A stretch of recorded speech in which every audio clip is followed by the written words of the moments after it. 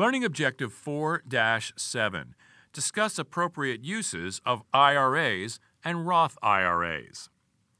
Over the last several years, there have been important and favorable changes for IRAs. Even though IRA planning has become considerably more complicated, it has also created additional opportunities for financial planning clients. Looking at IRAs in the current playing field, here are some general observations. First, the maximum contribution to an IRA has risen. For 2012, the limit is $5,000. Individuals over age 50 can contribute an additional $1,000. Second, for couples with income of less than $173,000 a year, the maximum contribution is deductible for spouses who do not participate in an employer-sponsored retirement plan. Third, the ability to make withdrawals from an IRA without penalty for family educational expenses and for the purchase of the first home takes away much disincentive to invest in an IRA. Fourth, the Roth IRA offers a significant tax benefit that is available to many taxpayers who cannot make deductible IRA contributions.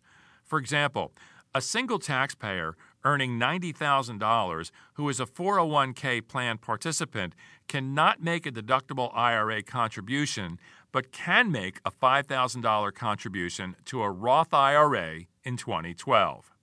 Fifth, choosing between the tax-deductible IRA and the Roth IRA is difficult.